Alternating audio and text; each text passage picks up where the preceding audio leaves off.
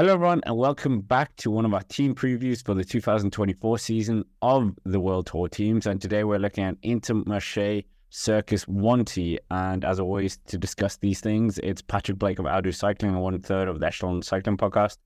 And I mean, Patrick, Intermarché, first looks in terms of last year's season. Obviously, Rui Costa was a breath of fresh air taking a stage race at Vuelta Espana, but yeah, how did you see the 2023 season? It wasn't brilliant, but I think there were certainly some decent glimmers in there. I think we all were expecting more from Bini, but I think that's mainly just a reflection on how he did at the Tour. I think outside of there, he actually did all right, but considering the year that he had before then, we were all expecting quite big things. Back to one side, they did have some other victories, like you say, Rui Costa winning a stage of the Vuelta. I think it's quite easy to forget that George Zimmerman won a stage of the Criterium de Dauphiné. Biniam Girmay won a stage of Tour de Suisse. Volta Comunitat Valenciana, Sofia Calvia at the beginning of the year. Rui Costa was absolutely on fire. Kobe Cosens, of course, as always, was on fire in February, as is the way with Kobe Cosens. He's like the new Tim Vellens now. So it wasn't brilliant, but I think there's certainly a couple of little glimmers in there to be taking positives. I think the heartbreaking moment for Biniam Girmay was as well crashing on his birthday on the Tour of Flanders, which was not great.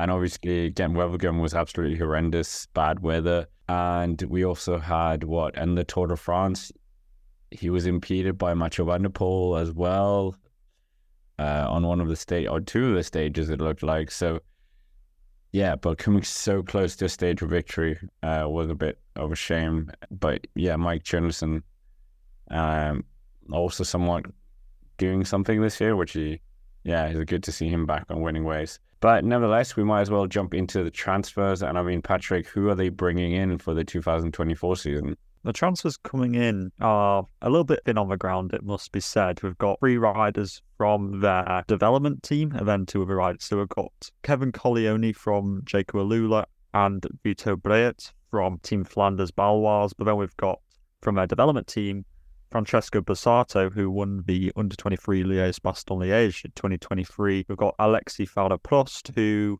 was right up there with Stana Mittet at the top of the Stelvio in the Under-23 Giro d'Italia. He's a very promising French rider. He's only 19. And then we've got, prepare yourself for this name, Rol van Sint-Maartensdijk, I think I think I nearly got it. Obviously, Dutch people in the comments will be like, "Oh no, he's completely got it wrong." But yeah, he's like some 1.97 m ruler beast, pretty much. So maybe he might take the prize as the tallest rider in the peloton. I'm not too sure, but yeah. So a lot of focus on their youth coming in. Yeah, there's not many high-profile riders coming in, so there's not too much moving the needle there, in my opinion.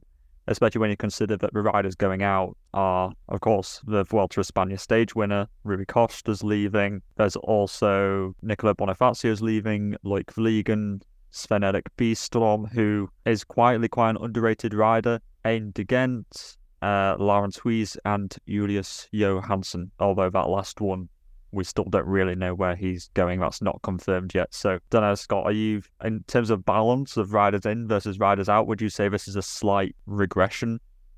No, for sure. I definitely think it's a regression. We're talking on the echelon that Rui Costa priced himself out of a contract. So obviously he also won the Japan Cup race as well, one of the final races of the season. Good to see that they put a lot of faith in their development team. But in terms of actually bringing someone on board that could just add that extra, obviously they lost a few riders the year before as well. That cost them as well. So I think they really need to step up this season because they're not in the relegation zone. They were 15th in their team rankings, but still they need to have a good year from their current crop of riders. But do you think it's going to come off well or not? I'd say, I feel like this team, from couple of years ago of being Circus Wanty at Pro Conti, they've been building really good, and then signing Bini, they had a little bit like a turbocharged year in 2022, and it kind of feels like this year it's kind of stagnated a little bit, and then I just think it's going to be quite hard to really succeed.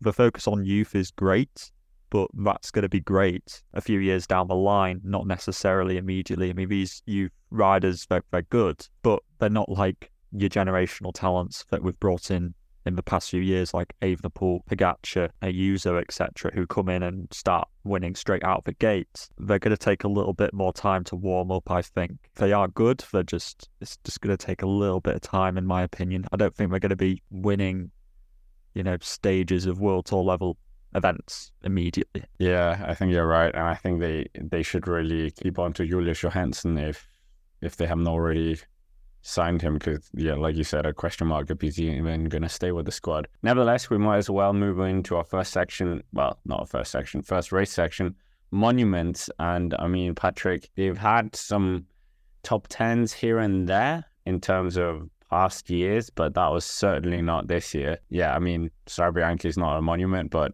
fourth with Rui Costa was a result that we didn't even mention. But in terms of monuments, no top 10s. And I mean, the amount of points you can get in monuments is quite big. So, Tour of Flanders, Biniam, it does kind of suit him.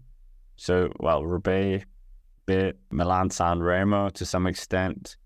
So, yeah, who do you think they're sending as a leader for each of the 5 races? I think it's going to be a heavy reliance on Bini. Although, to be fair, they did get a top 10 in Roubaix with Lawrence Rex, I think his name is. Was that this year? Yeah. Sorry, Lawrence Rex. Intermarché came 9th place. Yeah, I'm seeing Bini being the main player here for San Remo, for Flanders as well. I think that Roubaix is a different kind of thing. I'd, be looking just whatever big rulers they have, basically to get success, it looks like they're going to have to try and repeat what we did this year, which is they're going to have to try and get riders in the break. And then they hope that they sort of hang on and finish inside the top 10, which is what Lawrence Rex did this year. I think that trying to hang on to the coattails of the big boys is just not going to work out very well. So I think you've got to try and play things a little bit more savvy in Roubaix. So I don't really know who the leader could be, because nobody saw Lawrence Rex finishing top 10. You just got to sometimes people just come out of the woodwork. In terms of Liège, it's a little bit trickier. I would maybe say somebody like Lorenzo Rota could be a decent option to try and get inside the top 10. Then there's maybe George Zimmerman as well, would be a decent shout, considering that, it's very easy to forget that he finished second place behind Pello Bilbao when he won in the Tour de France this year. So Zimmerman was very close to a Grand Tour stage win this year on the biggest stage. So I'll be focusing around those two, maybe add in Bussato as well, because after all, he won the under 23 version. So throw him into the big one as well. And then, probably a Rota, Zimmerman, maybe Louis Mienquez as well in Lombardia. I was going to say that because he's finished 11th in the past, a few years ago, but strange that he hasn't really targeted Liège that much. Yeah, I think he might have to go this year, like you say, if Intermarché are in the state which they're at, sort of looking to, not get relegated in, the next cycle in 2 years. I think it's going to need to be looking at the UCI points and thinking about the best ways to try and accumulate some points. Well, we might as well move on into the first Grand Tour, the Giro d'Italia. Obviously, they absolutely ran riot with it in 2022, and we don't really have any indications of who's going where yet. We will find out in due course, but yeah, Patrick, if it was up to you, you're the DS, you're the team manager at Intermarché. We know the route, we discussed that. And who are you sending to the Giro d'Italia? I'd be sending Gerben Thijssen, I think, as a sprinter, because Thijssen against the big lads in the Tours probably going to struggle to be that competitive, whereas I think that in the Giro maybe there'll be a little bit more leniency and therefore he could get a bit of a better result. So I think I'd be focusing with that. I'm half tempted to send Mienquez actually to a Giro Vuelta double, because for a very similar reason, at the Tour we've already got Pogačar, Vingegaard, Roglic, Evenepoel. They all finished. That's 4 places of the top 10 gone already. And that's not even getting into any of the kind of second-tier favourites. So I think Mienquez sneaking into a top 10 in the Tour, however good the publicity is for that, if you're thinking points-wise, it's probably more realistic to send him to the Giro and the Vuelta to try and bag 2 top 10s there, rather than going all in on the Tour. I think that makes more sense, but I understand from a publicity standpoint and screen time it's more important to send your top riders to the Tour. That's, of course, why Bini will be going there, because I think that it was just an off year for Bini. So Bini will go to the Tour alongside Hugo Page. I think will probably go there as well. Rune Hederhot, Lilian Kalmajan, kind of very proven riders. George Zimmerman will go there as well. Maybe Lorenzo Rota if he doesn't go to the Giro. And then the Vuelta, Menkes, plus maybe send some of your younger talents as well to the Vuelta, just kind of see how they go. I'd like to see Bassato maybe go to the Vuelta. I think that he's very good. He's like an Ida Schelling, Maxi Van Hills kind of puncher type, so I think he'd do very well there. But do you think my Menkes Giro Vuelta makes sense, or would you send him to the Tour? No, absolutely. And especially like what you're saying, that when you look at it realistically, how many riders are taking up the top 10 already? And that's not even factoring in maybe Adam Yates and a Sepp Kuss are going to be in there as well. And they're not even considered part of the sub-tier favorite. And is he going to take a stage win? I mean, that's very risky, but we know that he has the pedigree of a Grand Tour rider. He's finished top 10, I think, almost every single Grand Tour of the 3 Grand Tours. He's definitely finished top 10 in the Tour before. Giro, Vuelta, big points on offer, and maybe he can even sneak a stage here or there. I think that makes a lot more sense for Intermarché from a points-getting perspective. I mean, Biniam Girmay, obviously he had that terrible crash in Tour of Flanders, and he had his first Tour de France. Obviously, there was this insane pressure on him as well, considering the absolutely, what would you say, colossal success that he had in the Giro d'Italia. But he made it to the end, so it was his first Grand Tour. So maybe building on this, he'll be a lot more confident next year at the Tour, and thereby more open to getting success, because he was very close. It wasn't like he wasn't featuring in the pointy end of the sprint. He was up there, and it's just whether or not, maybe we were talking about this a lot as well, his lead out is a bit more organized, because sometimes there was a lot of work being done by his last lead out man to just get him in position, and I felt like that was one of the weaknesses of the Tour de France team. I see what you mean.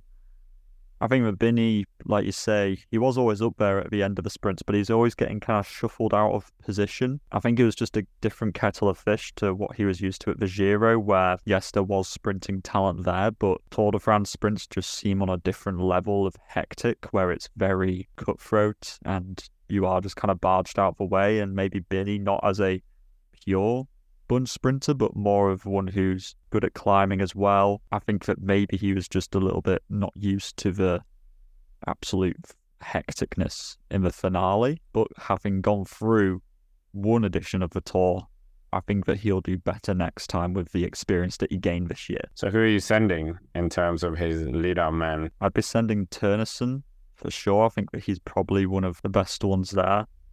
And then, I think Hederhot's is kind of like your 5K to go, man. I think at Hugo Page as well probably will go before Ternesen, maybe Lawrence Rex or Adrien Petit as well, as just like the big kind of powerhouse riders. You got Taco van der Horn, I reckon he'll likely be going as well. Yeah, there's a couple of rulers in there, and then finishing off with Hugo Page and Ternesen. I think that's quite satisfactory, considering that Ternesen was the one who led out Wout van Aert when he won on the Champs-Elysees. So it's a good guy to have.